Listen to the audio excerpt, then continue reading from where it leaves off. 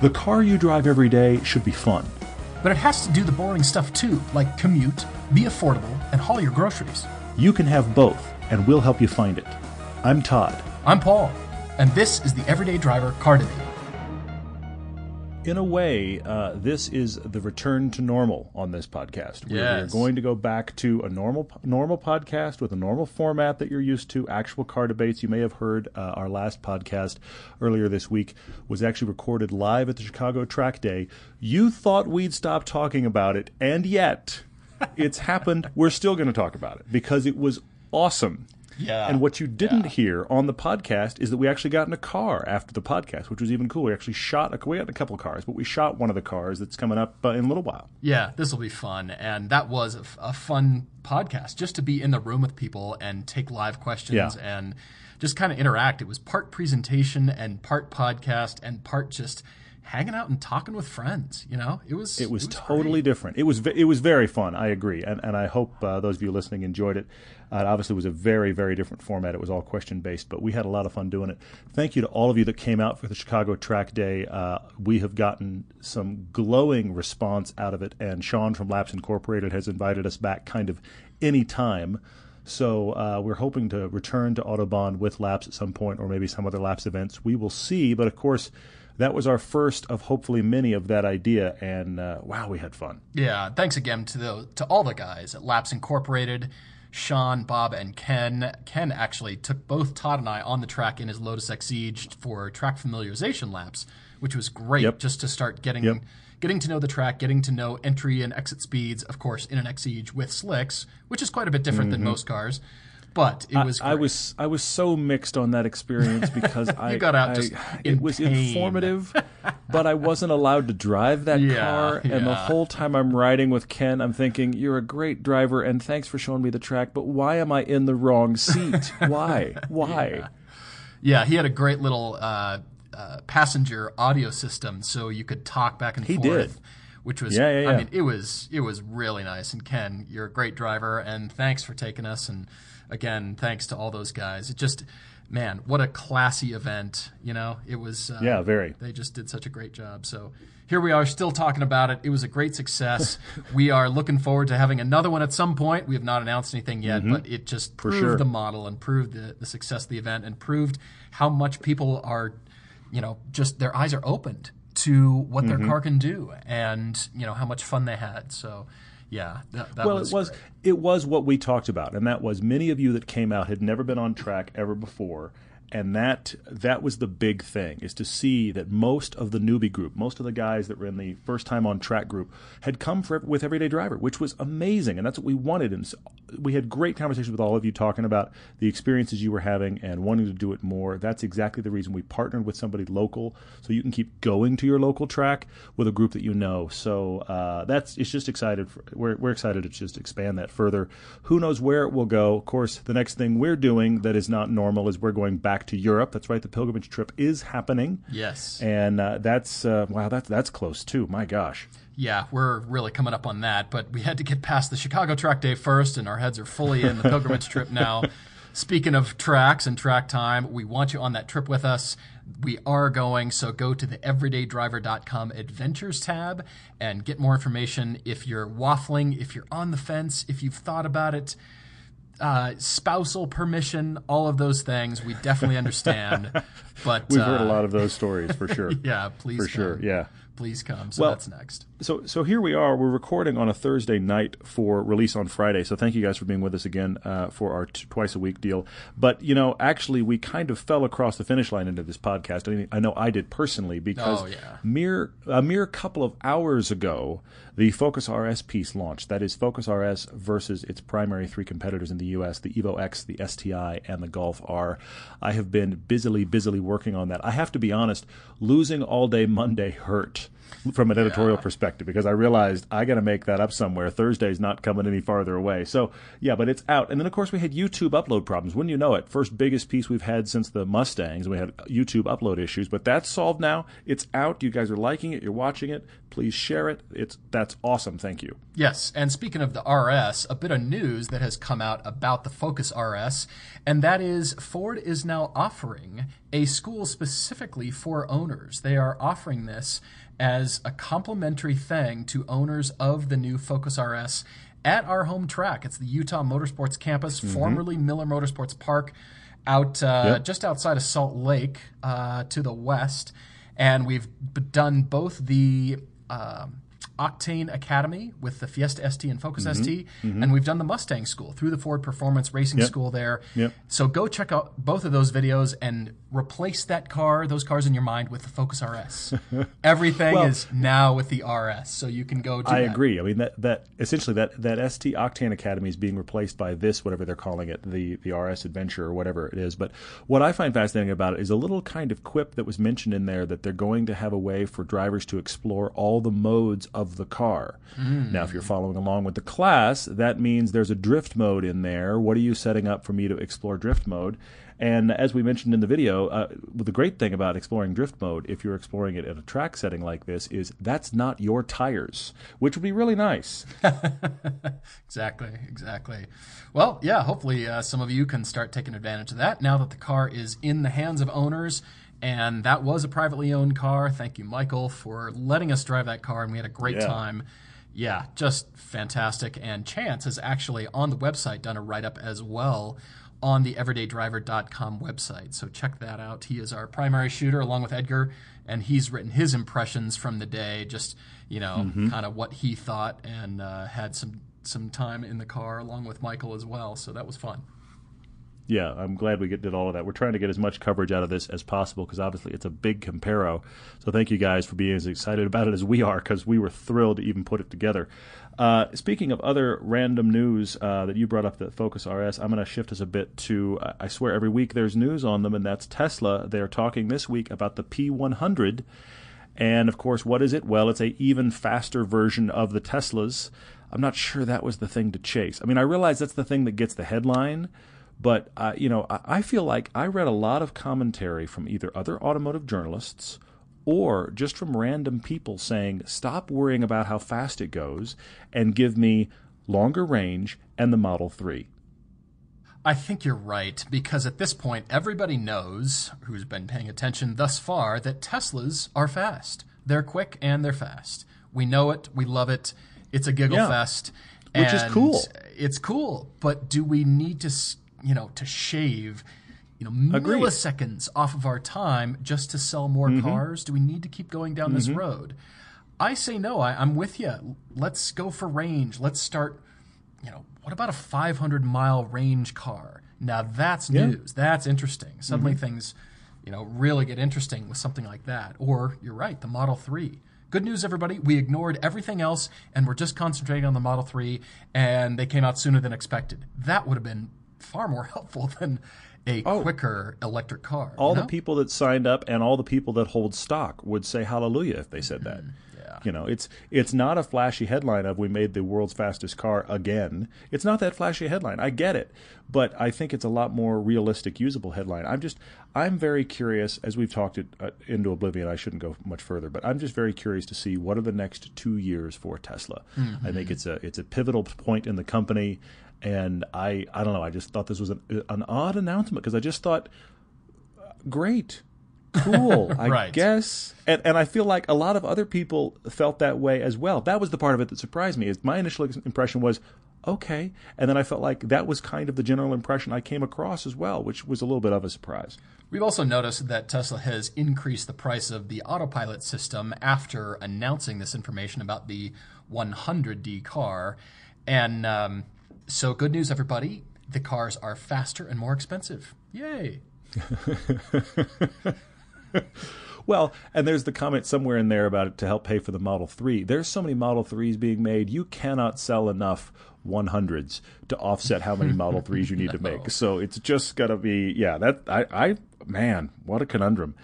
we should move on to a car debate. Alan wrote to us with kind of a sad story, but it is a car guy story. He's writing to us from the Houston area, actually in Pasadena there. And he wrote to us and said that he's a big fan of the show. Thank you for following along. But he mentioned that he has recently lost his wife, and obviously that's been heartbreaking. He's also recently a grandfather, so he has his 2 kids, and he now has a first grandkid. He's lost his wife, and that has kind of made him a man more focused in the solitude of, I like cars. And from that place, from a guy that likes to wrench, that's where we jump off into this car debate. There's some interesting little nuances in this. As I read this a couple times, I realized I kept kind of taking away a new little piece. This is a fun one. Yeah, I kept rereading. And by the way, when you said grandfather, Alan is 41 years old. He has 2 children who are 23 and 22 as of this recording, and he's a grandfather. Yes. So let that sink in. He's an interesting guy and lots of family, and we hope family is coming together to comfort you in this time. But yeah, you've got the wrenching thing, which is cool to hear because you've had this. You do have a '67 Camaro built from the ground up, and man, just all kinds of stuff that's gone into this car to go to autocross and track days at local tracks around Houston. And he's also built an Integra with a domestic market motor. So, I mean, he's done the Japanese car thing, he's done the American car thing, and here he is looking, because he's a sports car fan, he's looking at something that is used, but he's open to the German market. He's open to German cars, and I think from what I'm reading, he's never owned one. He's kind of sniffing around here. And this made me go in all kinds of different directions, but the main direction that I went, Alan, was backwards in time. Okay. All right. Because as we've mentioned, we've got a $30,000 budget. Well, maybe we haven't mentioned that yet. So a $30,000 budget here on something, and you're leaning towards German. So, of course, my eyeballs perked up here reading that, and your eyeballs perked up and your ears blinked. Anyway, I follow you. Yeah, I mean, what do your eyeballs do when you get happy reading something? I get it. Your eyeballs. It was a softball. I had to take it. I take your point. Trying to hit that one into the outer field there, but like I said, I had to go backwards. I'm excited to name off some of these interesting choices here because I don't think I've ever talked about these in terms of you should go buy this car. Well, that's cool. I mean, one of the other things I think is an interesting twist here.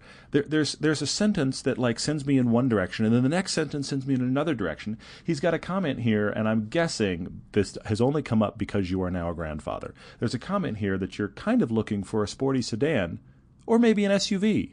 I'm sitting here going, whoa, hang on a second. We've had a lot of small cars. You've had a lot of muscle cars. I'm not even sure why the SUV entered discussion, but SUVs are here, and I'm guessing that is grandchild related. I'm not certain. But you go to the Austin, New Braunfels area fairly regularly, and I will acknowledge, having been there, that's where all the good roads in the state are. And you acknowledge you want to drive those roads for fun. This is a fun car. You don't have a big commute. You've got a tiny commute. So this is a car that is just about fun. As you describe it, this is a leisure miles car. You're not that worried about gas mileage. You're not that worried about it has to do this. But I do think sporty sedan is one end. SUV is another end. German is another wrinkle. This is I kind of feel like he's just open, which I really like. I've actually got 4 things I want to discuss because they're 2 of them are actually SUVs, because I'm not sure why SUVs are on there, but I want to bring it up. And then I want to talk about 2 others because I'm not sure what you're really looking for, because I feel like you're so open. But I'm excited about what you've got as well, Paul. I've got 4 choices. 1, 2, 3, 4. Yeah, 4 choices as well. And then I've got one super duper extra with extra duper crazy just to make you laugh wild card because you're a hot rodder. It seems like it doesn't matter. The European cars, the American cars, Japanese cars, doesn't matter. You'll hot rod anything. Put something you're interested in front of you. Alan, it sounds like you'll just wrench on anything, which I love. And so I've got this. I'll wait for the very end for that one. But I thought, all right, $30,000. And you want something that's, you can wrench on and work on. Well, E92 M3s are $30K.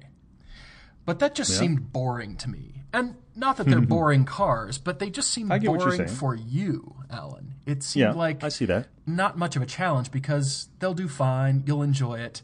It doesn't seem like there's any, I don't know. I can't say passion because there is passion about that car, but I guess I'm just shopping for you alone. And so sticking with the BMW line, I went back to the first generation M6, that E24, say like a 1987 BMW M6, which we drove. What a delightful car. It's older. Yeah, it was a very fun driving experience. You're right. It was a very unique driving experience. You're doing the German thing and you're doing, a unicorn kind of all at once. Keep going. Yeah, I thought going backwards and going older is going to sort of force you to work on the car and keep tinkering and working with it. Yeah. Which is, in this case, a good thing because he wants to. For other people, that's why we don't suggest it. If it's just a toaster you need, then a toaster we will shop for you. So in this case, I thought, wow, an M6, pick one up for $25, something like that if you can, and keep it running. And I just think that would be great. But then that led me to something in the Porsche range. But I stopped myself because first I thought... That sound you just heard was the entire audience fainting from sheer shock that you went into Porsche. That's that sound you just heard. I know. Keep You're going. all shocked. Fine. I thought about the 124, the W124 generation E-Class, specifically the 500E. So a Mercedes-Benz 500E from 92 and 93. This is over 20 years old now. But this car was worked on and built by Porsche. So Mercedes would ship the bodies over to Porsche, and then they would work on them and then ship them back to Mercedes for finishing things up. It's got 315 horsepower, I think, and you just don't see them. And I went shopping and I found one. They're very rare and they're very cool. 22,000. They're just so rare and they're so well built and keep it running. I cannot speak for their handling prowess, but they are sort of like a secret German hot rodders car. And I just thought, they are, yeah. That could be cool. I do have to acknowledge the reality that for one brief shining moment, the audience thought you'd thought Porsche and then decided to step away. No, you went to the Porsche-built Mercedes. I want to acknowledge that reality. We kind of went to Mercedes only to backdoor our way back to Porsche. I do have to, in the same breath, though, acknowledge that is a very cool, unique car that you found, though. I do get that. I mean, the fender flares, it just sits right and you do a double take and you cool think, looking. That's an old E-Class, but something's wrong with that, or something's very right with that car. And so that's what I thought. But then, of course, continuing with the Porsche theme, I've never recommended a 928 before. I've told you I had one, but I felt like this time it was appropriate because these are inexpensive. You don't have to spend $30,000. You could get not anywhere close. You could get like an 85 and wrench on it and keep it running, or an 87 or something like that. He could get a late 80s, early 90s for $30,000. Sure, I mean he could. Yeah, you could have your choice, honestly, Alan, of 928s. The funny thing is, I didn't put them on my list because I genuinely thought Paul's going to bring up the 928. That's the number one reason it's not on my list. You held back knowing what I was going to do. And again, we haven't even communicated here. That's funny. I just expected that you would. I mean, the thought crossed my mind, and I just thought, I'm going to leave that one because I bet you Paul goes there. But that means it's a great choice. It's an interesting choice. And with $30,000, absolutely. Alan, I've even thought of, you find a Panamera that's been rear-ended or T-boned, yank the turbo V6 or a V8 out of that, and drop it in a 928, and then proceed to leave 100-yard burnouts everywhere you go. How cool would that be? Okay, so I've created a hot rod there, and I will leave you on my final weird thought. And I'm wondering why I've never seen this. Get a really beat-down Prius for stupid cheap, and drop a Viper motor in that thing. It'd be even more apropos. You and I have joked about that forever. We have. It's been a joke between us, but we've never had the chance to say We've it. Never talked about it. Yeah. We're talking to a hot rodder now. Drop an LS motor or something in a Prius, and it would be great if it still had those, clean air stickers, carpool lane approved. That's the key thing. You have to buy the shell. You have to buy the shell. This works best in Los Angeles because in Los Angeles they gave out those stickers and they had a limited supply. So now cars that, honestly, some of those Prius, if you buy two Priuses in LA and one has the sticker on the back and one doesn't, the one with the sticker on the back, you can actually get more for it because you can ride in the HOV lane by yourself, hey, I'm a green vehicle, blah, blah. What we've joked about forever, especially in LA, would be to buy that Prius with the clean air stickers on the back and drop something ridiculous in it. Essentially do what the French did with the old Clio, you know, where they turned the front-wheel drive car into the V6 rear-wheel drive car. It was the with Renault the rear R5. engine and all that. Yeah. Exactly. So it's that idea, but I actually, you know, I've kind of wondered about the revised version of this. That's and where that my is, head's I at. like the Viper idea, but I actually wonder about the Hellcat motor. Oh, even better. Done. Find a Hellcat that's, or even a brand new Hellcat and yank the engine out. I mean, just need that engine. Alan, we can't even see your budget from here. I mean, we're just into funny hot rod build madness, but it is something that we've joked about so many times about how much fun would it be to just behind the front seats of your second-gen Prius is all engine. And you're driving along in the HOV lane with the supercharger whine behind your head, and then you put it down and the car takes off. Anyway, it's absurd. Well, I have... Don't you think that's great? We've never been able to suggest this before, and we haven't, and that could finally that would give Alan something. Your little grandchild would come in and be like, "Mama, Grandpa's got an engine out in the garage again." I mean, who knows where that's going to go? That's what to frighten the children there, but I like it. I have a couple of different rabbit trails because I'm not sure why the SUV thing has come up, because Alan, you don't have that in your history really. The German thing is a new twist, and you've talked about you still want good handling. I want to walk through a few. Look, I'll venture into SUVs really quickly. $30,000. You could do German and SUV experience and some decent performance all at once. Look at two cars. Look at an old BMW X5 and look at an old Porsche Cayenne. Sure. For $30,000, you could get into either one. I think if you really are looking SUV, and to be honest, I see you mention it here. I'm not sure that it's the right answer. SUV is the right answer. But if you are really thinking SUV, those are two that are going to check a lot of those boxes. You get the new German experience. You get an SUV that's got good handling. You can get them for your budget. I can speak to the Cayenne as being very reliable outside of the normal service intervals, which can be expensive. It's very reliable. The more heavy duty you get, the Turbo S with 150,000 miles for $25,000 is going to be more expensive to own than the Cayenne or Cayenne S for the same amount of money. So keep that in mind. But it has been very reliable. The X5s, I have known X5 owners on both sides of the equation. Oh yeah, it's great, never has a problem, it's awesome. Versus the I cannot keep this thing out of the shop.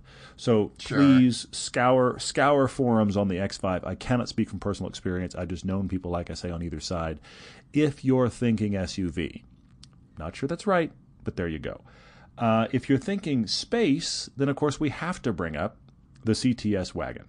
You can't afford a CTS V, which is the one you want, but the CTS wagon, for its scale, has good handling. You could get one for your money. That has to be in there. Of course, that leads me to the usual suspects. Can't do Chevy SS. Could do a Pontiac G8. We've recommended that before. These are kind of usual suspects, but there's a part of me that goes, okay, there's two I want you to really consider. All the ones I've talked about I think can work, but there's two that are on the top of my list. Very different. One, you've never owned a Corvette. I'm not sure why not. Okay. It's not, obviously we're not German, but for $30,000 you could get yourself a really nice C6. Okay? You could probably get, if you shop really well, for somewhere around $30,000 you could probably find yourself a Z06 or possibly, if you could swing it, the Grand Sport. Yep.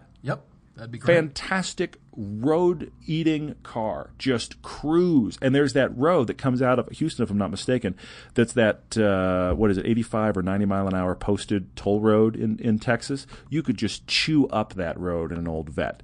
You could be a fantastic road trip car, really, really roomy, but yet when the road tightens down, those C6s, you get a Z06 or Grand Sport, they handle well. They do handle well. They're not the C7, but they are good.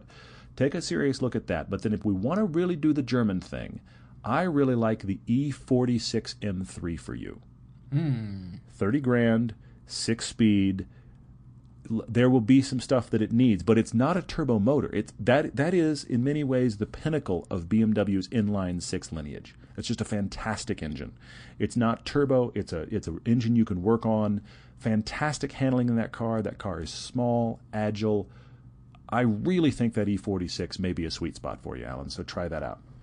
Or anything with a Hellcat engine, like a bar stool with a Hellcat motor. I mean, Certainly, yeah. Anything. I mean, you've got one of those coolers with beer in it and a Hellcat motor in the back. I mean, that's going to be better than all of these, of course. But boxes are being checked all over the place. That's exactly. Awesome. Now, if you could do a Hellcat motor in a BMW body, now we'd really be on to something for Alan.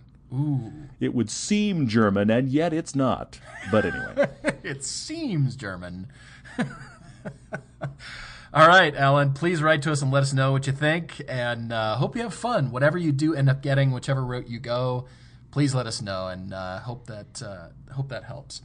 But moving on to the second car debate from Stu, we are not sure where Stu lives, but this is a little bit different because although it seems like more of a quick Facebook question, Stu is actually asking us to talk him out of a particular car. As in... Yes. Don't go get your hero car that you lusted after and you always wondered and always wanted this car. I know. I have to acknowledge right up front. Maybe it's not bothering you. This one makes my head hurt.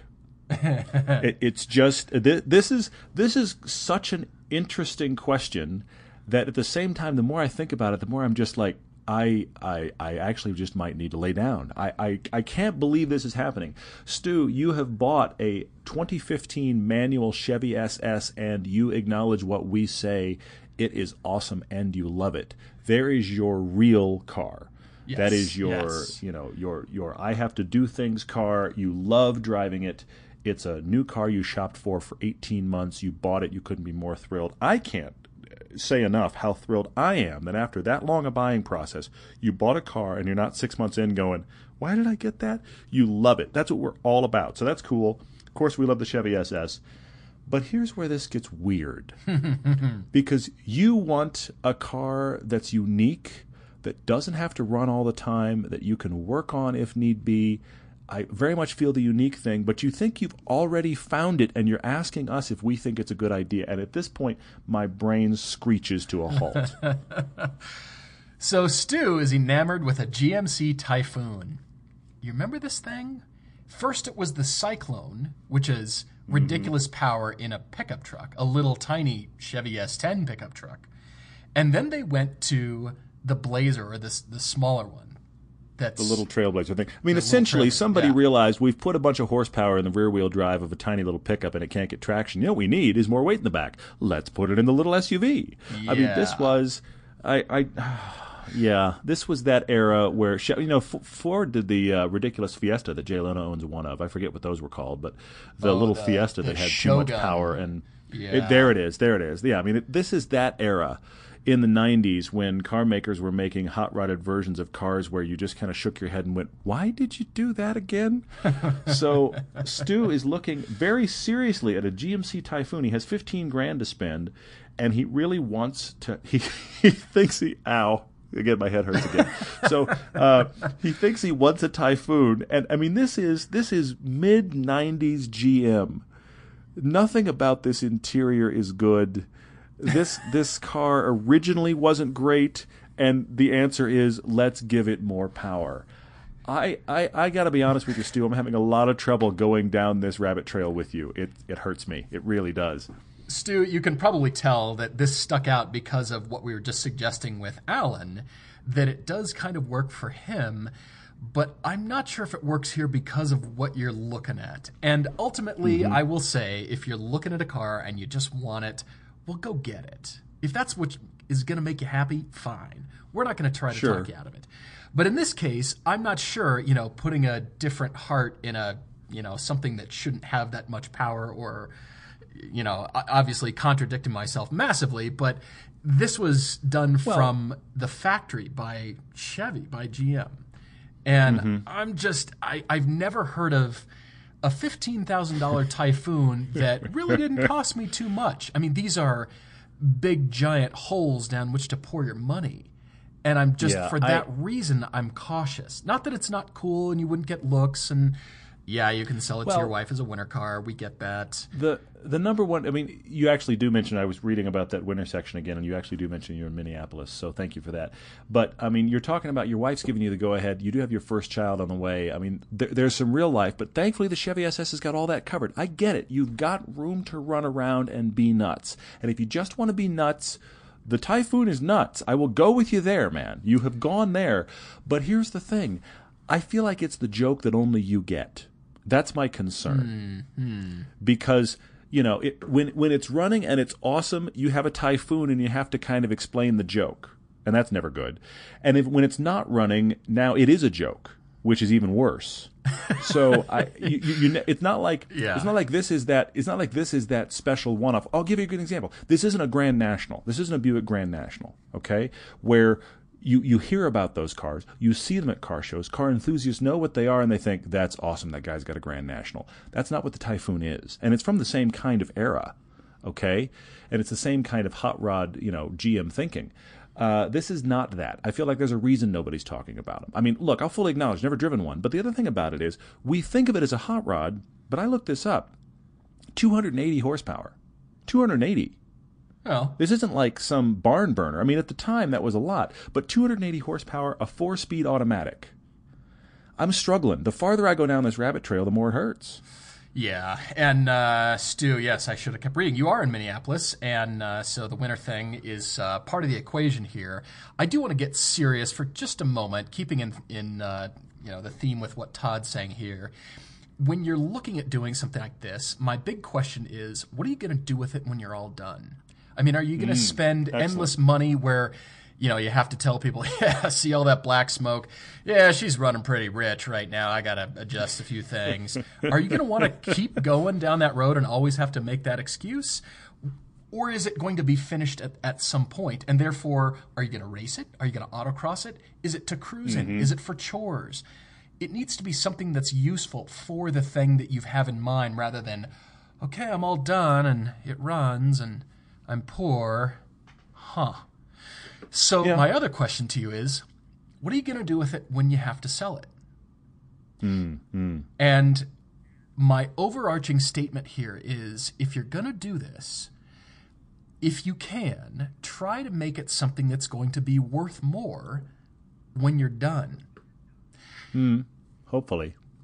Good luck on that, but hopefully. That's hard. Yeah, it is. It's very hard. So therefore, that brings me to cars that are a continuation car, as in you're continuing what somebody has already started. They've already got a different turbo and something. Okay. They've put the money into the wheels. They've done all the suspension work, but they can't afford it anymore because they have to sell it for some reason. And you're picking up where they've left off. They've already invested money into a lot of nice parts.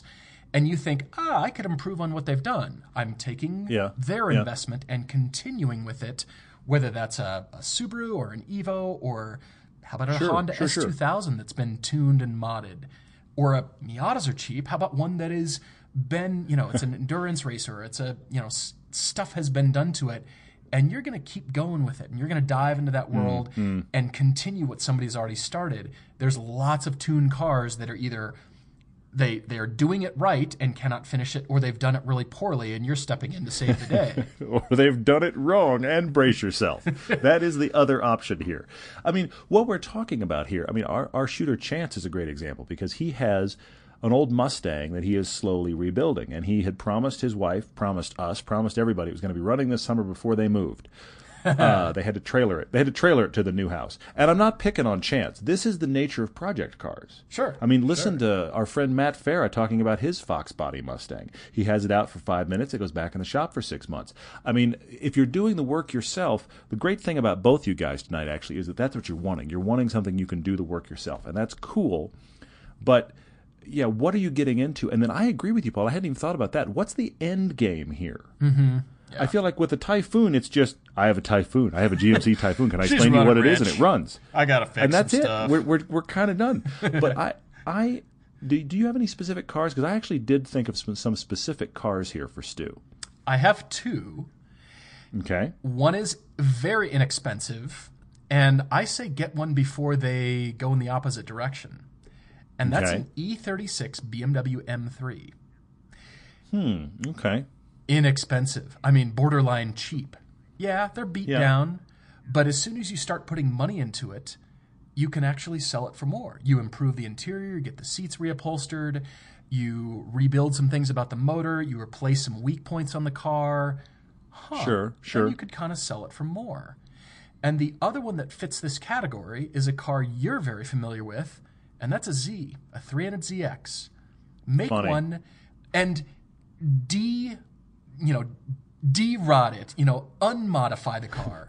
Buy one make and, it pristine. And make it back to the original glory. Find the wheels and make it a rare car because, Fascinating. holy cow, it's completely stock. Yes, I unmodded this car. I bought it and it was a terrible Fast and Furious car, and I went back to stock. And look at it now. You could probably sell it for more. Here's what's interesting about what you've done, and I'm kind of surprised because I brought up the Z I actually thought of the Z as well. We've actually thought of the same car, and I wanted to talk about it for a minute. But thanks for bringing it up because it launches pretty well. The two things I really stick on in this email from Stu is you want a car that can be a project. That's one thing. So you're welcome to that. You're open to that. Sure. And you want it to be unique. And so I started thinking about, and the reason the Z came up, you'll see very quickly, I started thinking about what are cars that when you have it done, when you take it anywhere, that starts a conversation. It will. But yet it's also going to be cool to drive, fun to drive, worthwhile, and enjoyable. Right. And if it breaks, you have a way to get stuff. So that was kind of where my head started going. And I do want to say the 300ZX is great in all of those categories. The 300ZX, it needs love. They're old cars now. But the twin turbos are genuinely fun to drive. Oh, yeah. They're great-looking cars. Nobody looks at the 300ZX and goes, oh, what is that? Everybody knows what it is. Everybody likes what it is. The problem is, like Paul's saying, you either have ones that have been massively tuned, and we got to fix that, or they haven't been taken care of, and they've gotten cheap now, so they're beat down. But there's a great website I used to reference all the time, twinturbo.net. Anything you want to know about those cars is on that site. There are still people that just specialize in those cars, parts like crazy. They're hard to work on because the engine is so well packed in there. It's practically another hood. It's insane how tight it is. But you're wanting to work on it. You can find parts. You can make this car work. You can make it run. You would enjoy driving it. I think that's a great one. But in that same category, Porsche 944. Yeah, I'm glad you suggested that. You can get one of those with your budget of $15,000. You can get one for probably half that, maybe $10,000. The rest of that's going to go to parts. I'm going to tell you right now. But the people we know that have them love them. That car, I feel like, has got a growing appreciation among enthusiasts. You can find parts, great chassis, fun to drive. 944 Turbo would be awesome. Those are my first two. Those are my normal two. And then I have two serious wild cards for you, Stu. Is it a Prius with a Hellcat motor? It isn't, actually, but thanks for going there. Shoot. Did you have any others you wanted to cover? You want me to dive into those? Dive into those. Those were my main things, but I do like your points on having a community surrounding the car with parts, restoration. That's huge, actually, because you don't want to go out on a limb and I've got this Alpha that nobody knows or cares about, and your comment about being you get the joke but nobody else does, that has resonated with me, to be honest, and that ties in with this. But it comes back to where you started, which is an answer we don't have from Stu yet, and that is when you're done, what defines you as done, and then what do you do with it, which is a great question. I will fully acknowledge my bias here, Stu, is when I think project car, I think when you're done, it drives amazing. That's what I think. Right. So I have trouble following the rabbit trail of the Typhoon because at the end of that, a Typhoon that drives well is not going to drive as well as many sports cars. So I have trouble. I'll fully acknowledge that's my blind spot in this. But a 300ZX or a 944 Turbo running really well, that's going to be just a car you're proud of. Yeah, and a car that will drive well, too. It's not just a show car. It's a great car. But then I thought, okay, wait. You want a project. You want a car that's unique. You have $15,000, and when you're done, you want a car that is unique and a project you built in your garage. I have to bring up two. You really want to go there. I know. One, the Factory 5 818. That is a WRX donor car and becomes a mid-engine sports car. You could do that in your garage. The other one is the Exocet Miata. Take a Miata, tear that down, make an Exocet. Both of those, when you're done, are driver's cars. And I guarantee you, wherever you go, you're the only one. Fantastic. So you did unique. You did unique. You built it in your garage. It's all of that stuff while that Chevy SS just keeps running for you. This is a project, and when you're finished. And here's the thing. It's a project, but yet all the parts exist. It's not like a weird... Where does this come from? Well, that entire part of the car is a WRX, or the Exocet. That entire part of the car is a Miata. go get another one. I mean, it's not. This isn't. You're lost anywhere without a way to do it. I mean, it comes with instructions, for God's sakes. Okay, so I mean, that's my 2 wild cards for you, Stu, because you could have a great car when you're done. Yeah, essentially what you're talking about here is kit cars, because the cars they're derived from, there is such the community around that, but they're a different car. Mm-hmm. But you didn't go into your garage and build out your WRX. You built an 818. Right. And who knows, how that's going to be classified as insurance and whatever. But, you're driving a fun little sports car that's so unique. That's really great. That's really great. Well done. Well done. I'm not sure where exactly to land for you, Stu, because we're not sure where you want to end up. I'm having trouble following you on the Typhoon, but hopefully we've helped you somehow. We should move on to some Facebook questions. A lot, as always. Thank you guys for always engaging with that. We really, really love that. I've got 3 that I picked. How many have you got? I've got a couple as well, and there's one that's a bit longer, so I thought I'd touch on this. But go ahead and kick things off. Okay. We had John Glass wrote in and said, for $15,000, would we go Honda S2000 or 986 Boxster S? That's actually a conundrum. That's a tough one. I really think it is. I mean, I keep talking myself to both sides of this equation, John. I mean, that's how good this is. I feel like you have to kind of ask yourself, what do you want to use it for? If it's going to be a look what I have kind of cruising car, I think the Porsche wins just because of the badge. But I hate the look of those first-gen Boxsters. I got to be honest. I don't like the look of them. They're pretty reliable. They're ridiculously cheap. But I don't like the look of them very much. Of course, because it's a Porsche, it's going to be more expensive to maintain than that S2000. The S2000 is just much beloved, and I think if you said, I'm going to make this my Canyon Runner with the top down, not that the Boxster couldn't do it, but I think the S2000 feels a little more unique in that regard. You haven't decided, though. You haven't made a choice. You're still talking yourself up one tree and down the other.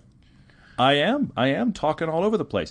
Look, I'm going to say the $15,000 car, if we're going to go the avenue of, I want to buy a $15,000 car that's just a fun car and it needs to just run, I'm going to go S2000 and stay there. I've got to ask the maintenance question as well, John, because you've got to buy the car you can afford. And by that mean not the one you can buy, but the car you can continue to maintain. And so, yes, Todd's right. The Porsche is going to cost you more in maintenance and you're going to want to do stuff. Both cars you're going to want to do stuff to it. But then, sure, yeah. For maintenance, depending on how many miles it's got, probably the Porsche is going to cost you more. If you're up for it, I say go Porsche. But if you're just thinking, I've bought the car for $15,000 and that's kind of it, I've got to say Honda. Honestly, I mean, at that price point, because of the maintenance, and you just got to steel yourself and get ready for it, because those older 986 Boxsters are going to kind of start sucking on your wallet, to be honest. They're going to... Well, and I'm gonna shift this question. I didn't really think of this when I first brought it up, but I'm going to shift this question. I'm going to bring up Chance again. For some reason, we're talking about Chance, our photographer, a lot tonight. But if you had said to me, John, comparatively, because you can find S2000s for 20 to 25. If you'd said 20 to 25, I would say don't go S2000. Go the next gen Boxster, the 05 and up Boxster, is better. And Chance and his wife just did that. Yeah. And they got a pristine car. They got, what was it, an 07? It's gorgeous. 08, I believe. 08. Okay. Well, we're going to get it wrong either way. Sure. But it's, I mean, they got the base Boxster, so it's the 5-speed. It's like 240 horsepower. It's not a rocket ship, but it's a better looking car. And they found themselves a deal, like low 20s, 5-speed Boxster. If it was the 20s you were talking about, I would go Boxster over S2000, get into the newer version. But at 15, I'm going to stay S2000. All right. What's next here? Kenneth asks about music. He said, are any of us musical, or either Todd or I musical? And he said that he's noticing our music has changed. And yes, we do have a musical friend. We haven't used him in quite a while, but mostly it's music that is specifically chosen for the piece. As a matter of fact, I will go way back to the Fisker Karma review that we did. Our composer was Freddie, and he did all the sounds for the Fisker Karma. He actually composed the way the car makes noise. So from the door chimes to any sound, beeps and boops. And, any sound the car emitted, he decided what it was, yeah. Yeah, he was our composer on, which film was that? that he. Well, I mean, that's the thing. When the show started, I had worked with Freddie on some films, actually, and he's an incredibly gifted composer, and he's actually working all the time now, which is one of the reasons we don't use him as much, because, frankly, he's kind of outgrown us. But he's expensive. Incredibly talented guy. And when the show started, which is the better part of a decade ago, I had him make us a bunch of library tracks, which we used. And so when you hear in the first 4 or 5 years of the show, you'll hear all the same tracks being reused. Every couple of years, he'd get us 4 or 5 new ones, all the way up through the Porsche 911 film, where he specifically composed almost every track in that film is something that he composed, which is really cool. I am not musical. I will fully acknowledge. Paul actually is a pretty good musician, plays the piano very well. I am just not gifted in that way. However, I have a musical sensibility. I have a very good sense of rhythm. It's one of the reasons that I can edit. I have a very good sense of rhythm, and I kind of know the style I would like. I couldn't begin to play it for you, but I kind of know the style I would like. So I was kind of a good client with Freddie, because he would send me something and I would say, okay, I don't like where the strings come in here, and I would like to return this drum track differently, and these kind of things. I kind of knew what I didn't like, but I couldn't go, let me tell you exactly what I need. I could give him a style.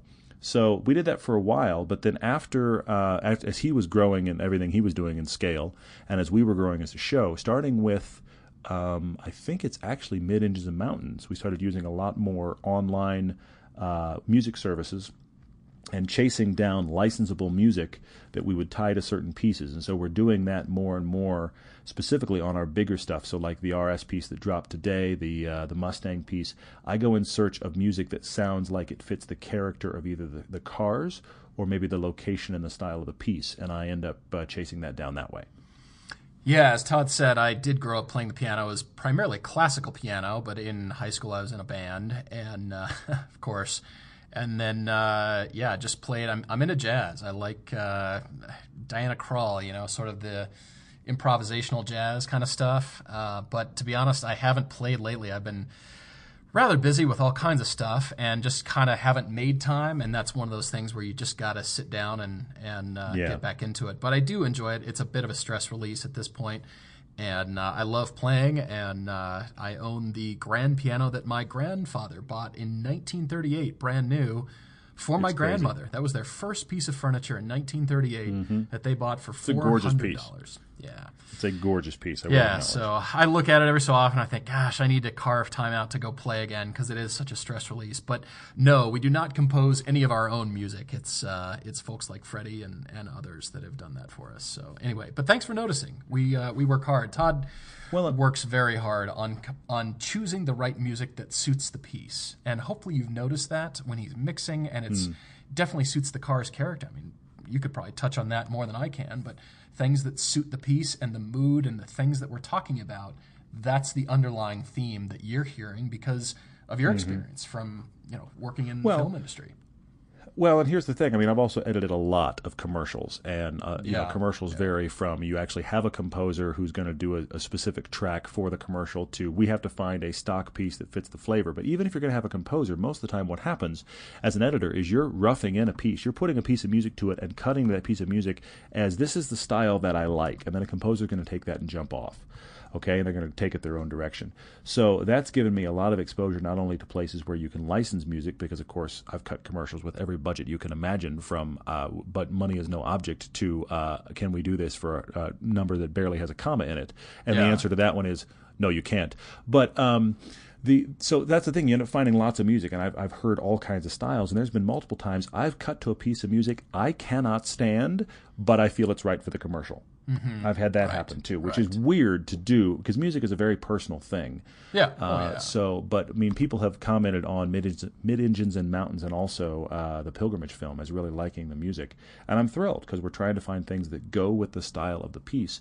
I also want to do a quick shout out to Frank DeSalvo, who a couple years back had some really good muscle car sounding music, and that's really what it sounded like. It sounded like it needed to go with muscle cars. So if you go back to our Z28 and original Hellcat Challenger review, that's Frank's music. He had approached us with some tracks and just said, hey, could you use these?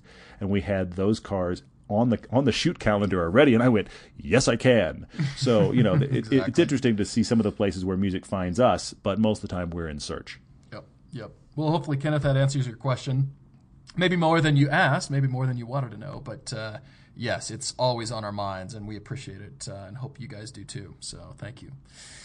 What else was on your list? What other questions do you have here? Well, I had one from Mario. Mario wrote in and said, as a car enthusiast, I actually really like this, Mario. It's a good question. As a car enthusiast, is it okay to consider a Prius as a daily driver, or is that hurting essentially your credibility or the credibility of all driving enthusiasts? Are you hurting the breed by driving a Prius? And I have to laugh. I mean, I would say to you, look hard at your life, and I don't mean that as a weird examine your life thing. I mean, I don't mean it as a slap. Examine your intentions. I know that's how here. It sounds. I don't mean it that way. What I mean in this situation is be more self-aware. No, because I would say to you this: if that's your only car, Mario, if you say I'm a car guy and you went and bought only a Prius and you don't have access to another vehicle, yeah, that's hurting your cred there. It really is. But if you say to me, I have whatever car, I have an S2000, I have a Cayman, I have a Miata, and I am putting Miata in the enthusiast category for sure. I have whatever car that is no question an enthusiast car, and I drive it for autocross or these events, or I go up in the mountains on the weekends, but yet I sit bumper to bumper in LA, let's say. Chicago, we were just there, lots of traffic there. I sit bumper to bumper for an hour every morning, and for that I got a Prius. You know what, man? Good on you. I'm fine with it. I mean, let's jump back to Matt Farah, who bought a Chevy Volt just because he had a bad commute for a while. Right. He bought a Chevy Volt, and he loved it for that. Nobody's questioning whether or not Matt likes cars. At that point, I think he had more cars than literally he could remember, which is when you know you have a problem. Right. But he remembered the Volt because it was in the garage, and the rest of him, it was like he started scratching his head going, wait, I forgot that one. We were bringing him up when we asked, like, what about that car? So, but he was driving the Volt every day because it made sense. So that's why I say examine the life that you're leading, and why you're needing a Prius. And I think any car that is a tool. I've talked about a winter beater. Is that going to be my most fun car ever? No, but it's a terrible day outside. Maybe I should get a car that can get beat on. I'm with you. Mario, excellent question, and I will give you a mulligan on this one only because of fuel mileage. Only. And that is if you're saving money on a commute and it saves you fuel mileage and gas and, gas money and all that stuff, I get it. I cannot fault you for that. But you've got to have something as a backup. You've got to have something else, sitting in the garage that you're dreaming about at home while you're sitting in the Prius because, that's the only reason that I'm going to give this one to you for fuel mileage. So otherwise, fair, but yeah, I'm any other reason, it's out. It's out. Sorry. You're struggling with it. I see. So what else do you have? Michael Mosesian wrote to us about car design, which of course perked up my eyeballs as usual. Yes, well done. You did it again. He asks us, is it interesting to see, or it's interesting to see how different our perception of domestic car design in different countries is versus other countries. So domestic car design for Japanese cars, for European cars, American. But I've got a thought to plant in your head, Michael. And I'll start with a guy named Ken Okayama. He's a Japanese industrial designer who designed the Ferrari Enzo. Most recently, as of the 2016 Monterey Car Show, he came out with his own design called the Code 57, also very sleek and stylish. Car companies hire designers for their ability to step beyond their nationality and design for the brand. BMWs are always going to have the twin kidney grille and the Hofmeister kink. And so pushing that forward, and they've got a range of designers. Hyundai has hired Luke Dunkervolka, who is the Lamborghini Murcielago designer. He's worked for Bentley, and he's now with Hyundai in charge of the Genesis lineup, as well as Sang-Yup Lee, who designed the Camaro. He's a Korean guy who designed the Camaro Refresh. That's as American as it gets. So I ask you, what is domestic car design? And that ties in with, where was the car built? Are Toyota Camrys American? They're built by Americans in America. So are they Japanese? Are they American? Yeah. But sticking with the design here, I take your point. He says here, people outside the U.S. view a Mustang as an expensive car. And the stylistic proportions will clue you into various things. As an example, a sporty wheel has fewer spokes. A more luxurious wheel has many spokes. But then there's the in between. How do you make a luxurious yet sporty wheel? And what does that design look like that gives you the visual cues? So I've seen in Detroit, I've been through the GM studio a few years ago. I'm walking through the advanced car studio when Ed Welburn was still the president of design. Mm-hmm. I saw more Opals in Detroit being designed than Chevys. They were all going under review, which meant the theme is set in Detroit and then refined at the Opel studio in Europe and in Germany. So therefore, no longer can you say, well, domestic cars in each category are designed in their home country, because they're not. Studios, the bigger ones worldwide, have competitions among themselves. It might be Korea and the US and the European studios of a car manufacturer all have a friendly internal competition to set the theme for the new car that is, maybe it's a Korean car. Maybe Ford, they are the Focus RS is built in Germany. I don't know where it's been designed, but it looks European to my eye. The way it sits and the aggressive nature of that car, it doesn't look like an American car anymore. So it just depends. So my overall comment here is, yes, I agree. It's interesting, but car manufacturers hire their designers for their skill and expertise to promote the brand and that flavor. Doesn't matter who did it. And the best designers, they can set their nationality aside and design for the brand and for what it appeals to. We want an American car, it's got to look American. Well, what is that? Yeah. What are the visual cues that say that?